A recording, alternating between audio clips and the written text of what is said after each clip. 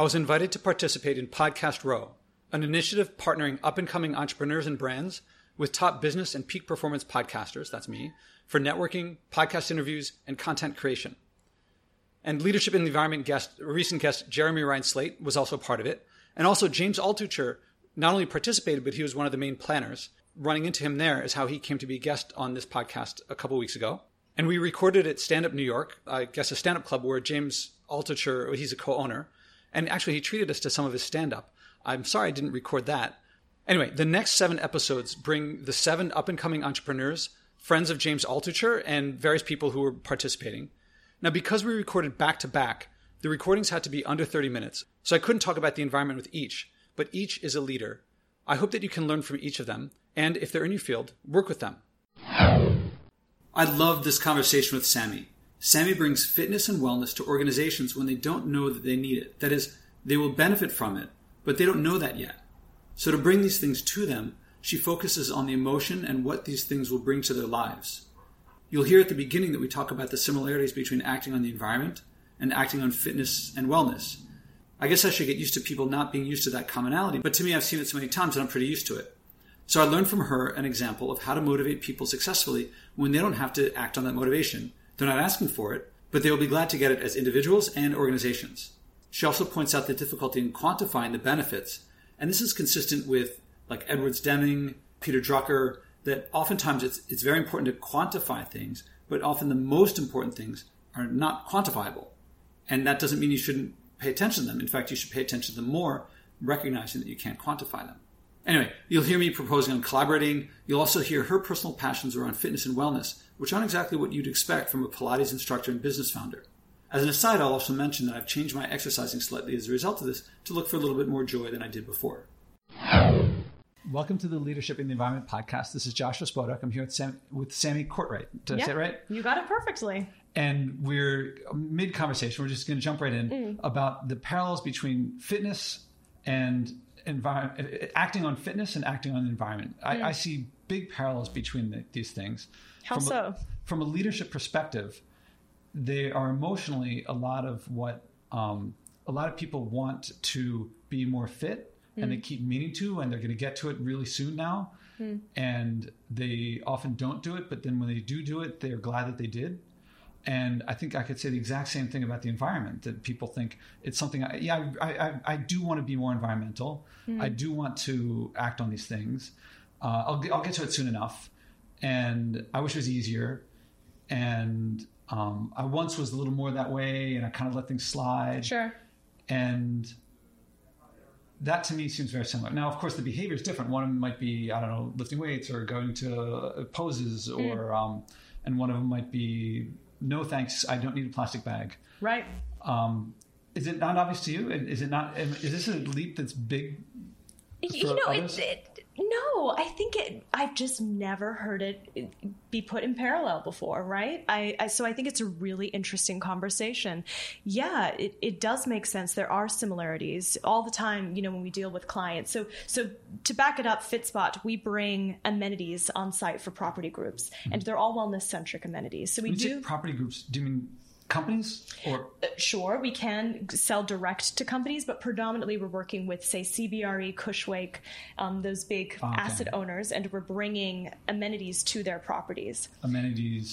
Such as, it could be a yoga class, so physical fitness. It could be an educational workshop on financial wellness. It could be corporate headshots. It could be a healthy happy hour or a healthy ice cream social. Our whole goal is to build a sense of community within a workplace. And it's something that I doubt people aren't saying we need more amenities in the workplace, but they kind of do want them. Yes. And they want like companies say we're all about wellness, and then they're like, good luck. Here's some benefit if you get a couple hours from your psychologist or something like that. Sure. But they don't make it easy. No, and the biggest one is that, we have gym memberships already. And I'm like, okay, well, that's great. How many people are activating them? And the answer is we have no idea. And, so some person or an employee goes for 3 months and then they no longer go anymore. Maybe they lost interest. Maybe the classes at that particular gym were what they were interested in. How do you diversify the offerings so that people are consistently participating participating in some aspect of wellness. So we really cater our programs to hit on different pillars of wellness, from the financial wellness, sleep management, stress management, nutritional, all of the different facets that come together that bring more of a holistic approach to someone's well-being. And we do that through our on-site programming. So with this diverse programming, we're able to attract those employees that say may never do, yoga with their colleagues, but they may attend an educational workshop, but they may attend a healthy happy hour, something that builds a sense of community within their workplace. So we try to come at it at different angles to create more of a holistic approach. And I bet that it seems obvious to me that a company with healthy employees and wellness employees that are healthy in every sense of the word is going to be more productive. It's going to less turnover. The employees are going to be more happy and less sick days and stuff like that. But I bet that if you just say that to the company, they won't. I bet the sale is a bit more challenging than that, even though they know it. Sure. Even though, and it would save money, it would improve, and same with the environment. Yeah. When you go to companies, every company today, they feel it from the shareholders, from the media and so forth, that you got to change. And not every company, but a lot of companies. Yeah. And they kind of want to, and usually it's coming from the younger employees, but the decision makers are like, we'll get to it later or something like that. Is that a parallel also? Definitely. I think the value prop, people do want really hard ROI on particular business decisions, right? Because it's affecting the bottom line. So what is my return on investment if I'm bringing these amenities or wellness programmings to our company or property group? And while I really encourage, we do have all of the stats behind that. Yes, sure, it'll increase, tenant retention and, reduce attrition, and people will stay longer at your property. However, I really encourage having the dialogue about, well, what about some of the squidgier ROI? Like, how do people feel when they come to work? How do they interact with other colleagues? Are they making new friends? Is there an ability to have this kind of cross-pollination between different tenants or different departments that we can facilitate through a FitSpot experience? And that's really important dialogue to have, because how people feel at work will impact their decision whether they want to stay, whether they'll be present at work. Do they get it? It's not easier. From the expression on your face, sorry, listeners, you can't hear it, that they probably are like, yeah. And also, I'm reading from you, you began this as a fitness, before this you were a fitness instructor? Sure, I'm a certified Pilates instructor, yeah. But that wasn't really the catalyst to start the business per se, but I am a certified Pilates instructor. Yeah. The reason I'm kind of curious what prompted the business beginning, although I also think that I'm reading a certain happiness that comes from fitness, and that it's kind of hard if someone isn't fit, if something isn't a part of their life, they can imagine, yeah, that would be nice, but whatever it is, it's the difference between fitness and where they are. They're like, but I like that, so maybe it's pizza. Or maybe it's beer, or maybe it's watching TV. For the average American watches 5 hours of TV a day. A day? A day. That's what I read. That's very impressive. It's people say, "Oh, Josh, you're so dedicated to that." I'm like, I'm not dedicated anyway. I don't put in 5 hours of a day to fitness. And people who watch TV put a lot more effort, and they put a lot more time into it, a lot more money into it too. Because I got some kettlebells, and I got a rowing machine, and that's it. Like, and they pay more for cable than I pay for all of that. And so it does that joy. It's like, it's really hard to communicate to someone the joy that would happen if they just got over this little hurdle. I guess what you're doing is probably you're probably lowering the hurdle. Yeah, making it accessible. So bringing it to the workplace so people do not have to leave the workplace, which is a huge barrier, right? Because as soon as someone has to travel to participate in anything, their attendance can decrease dramatically. The likelihood of them attending decreases dramatically. So the fact that we can bring wellness to the workplace greatly impacts their ability to attend. And plus, we run really fun things like bring a colleague and you get X amount of points, or you can get, into a raffle. We really try to encourage people to get involved at some capacity. That's why we also really encourage the diverse programming. If we speak to a company and they're like, nope, all we want to do is just physical fitness classes, I'm like, yeah, you're not going to get the type of engagement that you expect, because you need to have diverse programming to really attract the diverse demographic that works at your office. So yeah, it's a really interesting dialogue as you go through the sales process. You're absolutely right. A lot of education's involved. How long is the cycle? How long does it take from your first meet to, I'm sure there's a huge variation. 2.5 months. We've got it down to 2.5 months. Okay. Yeah.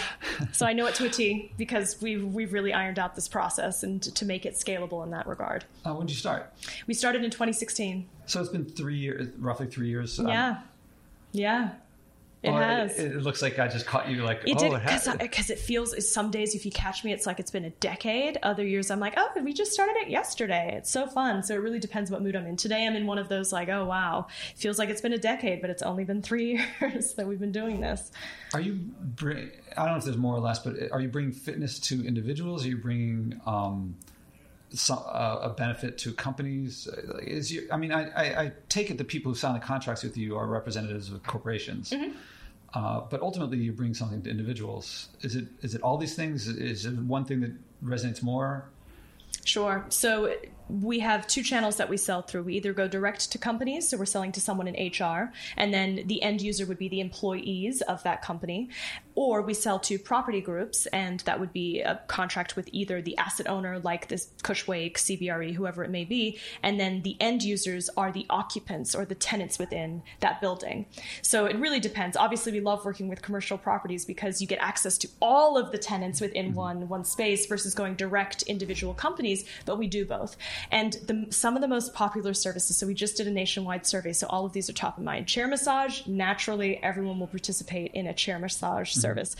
From the physical fitness genre, yoga is really popular. Self-defense has blown it out of the park recently.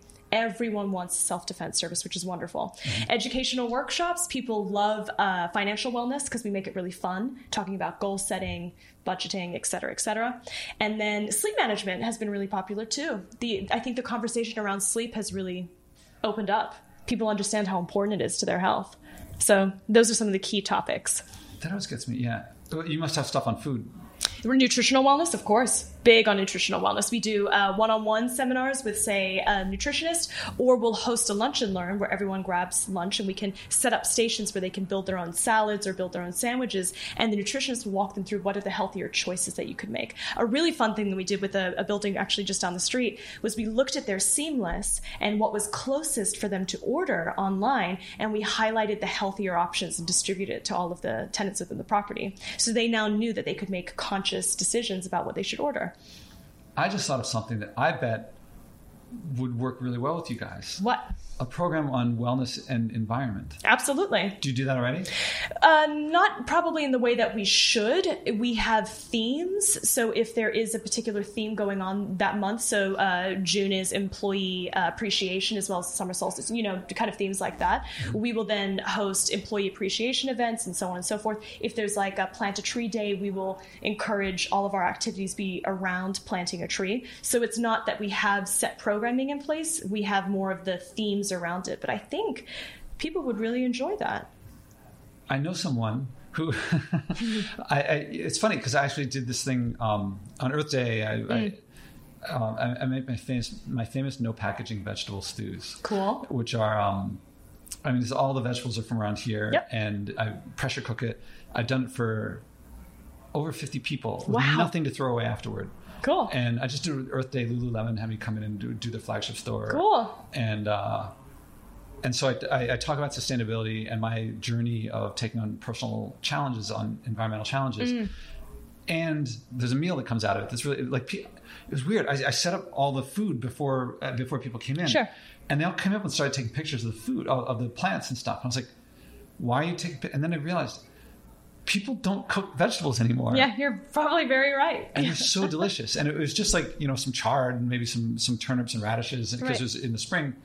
And I have to remember, because it was in the spring means the summer vegetables weren't out yet. And at the tail end, it's turnips and radishes, but they can taste really good. Yeah. And no pollution. And, it just came from nearby. Maybe we should talk. I don't want to. We should absolutely talk. I'm glad to hear that response. Yeah. Although I can't cook for a whole lot of people like all the time. I was going to say, but if you can cook for me, that's a good start. Oh, come on. Some famous no packaging vegetable stew. Yeah, that'd be fun. The last person I had over for famous no packaging vegetable stew. That's the name. It was a Nobel Prize winner interviewing for the podcast. Oh my gosh. Yeah, it was pretty cool. That's amazing. Yeah. It's amazing what really delicious food that's like home made from scratch. People take pictures of it. And it's something really missing. And it's also an experience where once you get it, it's like, here's one of my favorite things that happens. I put in a whole bunch of vegetables and some lentils or some legumes of sort. And people see everything that I put in it. And then they taste it. And every now and then someone will say this, that's really good. What's in it? They saw everything that went in it. And I think what happens is, that they see vegetable. That means doesn't taste good. And they figure there must be a stick of butter in there somewhere. Something made it taste good because obviously those things can't. And the great discovery in my life, like vegetables are really delicious. I want to show off the vegetable, not cover it up with salt, sugar, fat. Sure. I'm getting afield. Also, fitness. I like to ask people on this podcast what the environment means to them. But I want to ask you what fitness means to you, because I think that it's something, I'm reading that there's something in it that's more than just like, lower turnover or... Yeah, sure. Well, for me personally, I always found it to be an escape, especially at this stage of my life where so much of my life is dedicated to work. Being an entrepreneur, you don't have hours. You're working all the time and you're on all the time. And previously I used to prioritize that versus my own well-being. And it's so ironic. Everyone's like, oh, you want a health and wellness business. You must be working out all the time, eating really healthy foods and taking care of yourself. And I was like, actually, I'm not doing that. So I, kind of took that step back and tried to reprioritize what I was focusing on and putting myself first. So I really do value the time that I dedicate to self-care. And I think a yoga class, a Pilates class, a self-defense workshop, anything else that I do that is my time, I really appreciate it. And I see it as a little daily escape. Do I read that you used to do it more, and then when you went into business on your own, then it had to, your priorities put it off? Absolutely. Yeah. I used to be, I danced throughout college. I was just really active all the time. And then you start a business and you're like, okay, let's see what this schedule looks like and figure it out. And you realize you're working insane hours. You're not sleeping as much as you should. You're not eating as well as you could be. You're really prioritizing the business. At least I have always prioritized the business until I've really started treating this more like a business and being, slightly less emotional towards it because you feel like it's your baby. I've started kind of shaping how I want this future to be for myself within this company. And that means a little bit more self-care, a little bit more focusing on the time that's important to me. So there's something that's important. Other things took priority. And I presume the other priority was not like just mindlessly working. It's other people, the people you want to serve, I presume. Of course, and then employees and putting everyone else first, right? Making sure that their needs are met. They can go at 6:00. They can go to that workout. I can't. And now you've come back from that. Yeah. Presumably now you're like, okay, 10 hours a day is not the right amount, or maybe not sustainable. Yeah, yeah. And that's also what you bring to ultimately to the employees at the companies that you're serving. Yeah, you have to practice what you preach. And there are times where I don't. And sometimes that's okay, but I've recognized that I'm sometimes not practicing what I preach, and I need to in order to speak effectively, about what we're bringing. We have to be that culture, So that time, it's the time when you actually, because when I did yoga for a while, but I don't do yoga anymore. But like I do a lot of, I lift. I know you're thinking, wow. So anyway, and like I do Tabata, high intensity intervals. Cool. Super intense. I'm not thinking like while I'm doing it, how relaxing. This is a nice break from wherever. But it makes the rest of life relaxing. Yeah. And it's not so much that I think when the weather gets warm and I go for my first runs in the park, that's fantastic. It's just a release. and that's just a joy. But it's funny because I tend to think of exercise as something that I get into a flow state when I do it, but it's not enjoyable. But it makes the rest of life more enjoyable. Yeah, and that's fair.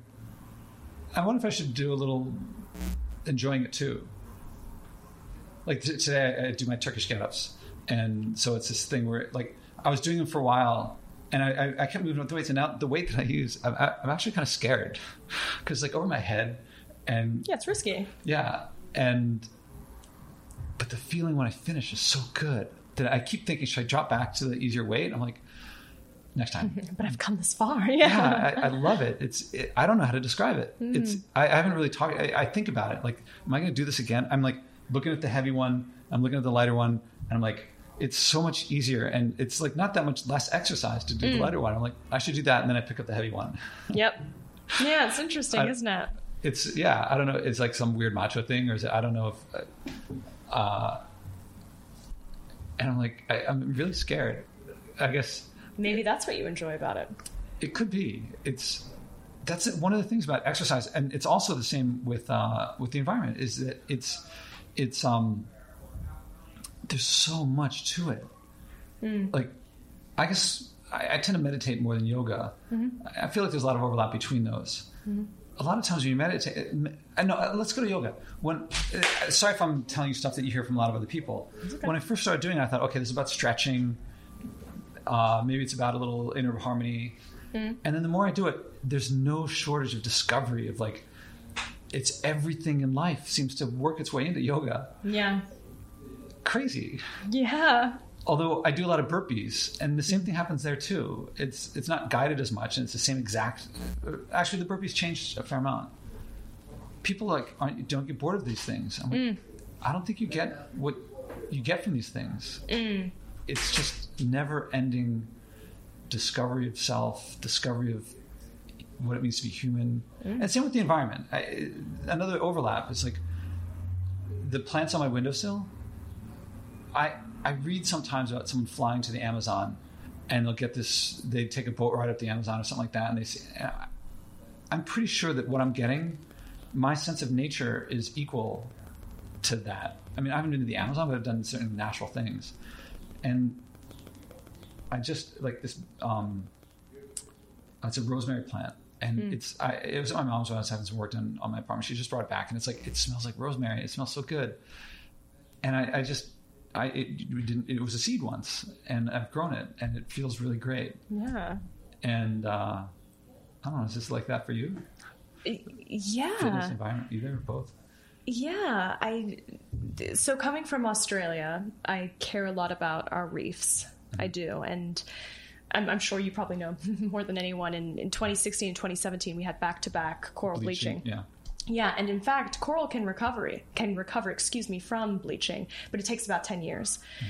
But that's assuming that the sea temperatures don't increase, right? So it has to be consistent temperatures for the 10 years for the coral to, in fact, heal itself, right, and recover. But that hasn't been the trend, right? The temperatures have been increasing, so in fact, more coral in subsequent years will be greatly affected. And it's so interesting because even when I was younger in Australia, we would do these trips where we would go snorkeling around the barrier reef, and each year, without a doubt, we always had to change to different locations, which is great, but we changed because the coral had died, the reef had died, and that really sucks. I want it to exist so that if I choose to have children one day, that they could go explore the reef and see this incredible life that's underwater, and I don't know if that's going to be the case. Yeah, and then people do these things that put greenhouse gases in the atmosphere, and they're like, I wonder why this coral bleaching is happening. I wonder what other people are doing. And actually, I had a guest on the show, and she's a book on emotional obesity is the name of her book. It's about how we fill our minds with junk thoughts. Like, we want to think about interesting things, but we often think about junk thoughts. Sure. And she could describe it better than I could. And in that, now that I think of it, I think we got to environmental obesity, which is we do all these things that like put greenhouse gases, plastics, mercury, whatever, in the same way that it would put obesity on people. And we know what we want to do, and we as a culture keep doing flying around and all these other things. And then oftentimes we act like victims. We're helpless to do anything about it. Right. I'm glad you're doing something about it in one area with the fitness. Sure. Yeah. But, it won't exist if we don't have a planet to do it on.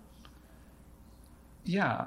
And now I guess we'll follow up. It sounds like we're going to follow up about environment and fitness, I think really go together well. And certainly with the overlap of food, it's a big overlap. Yes. And I guess it will pick up. We're out of time here now, sadly. But I think that we'll pick up and maybe see where, because I'm also curious what you do to make it work might also apply in the environment, because the environment could certainly use it. Absolutely. Look forward to continuing the dialogue then. Well, Sammy, thank you very much. Thanks for having me.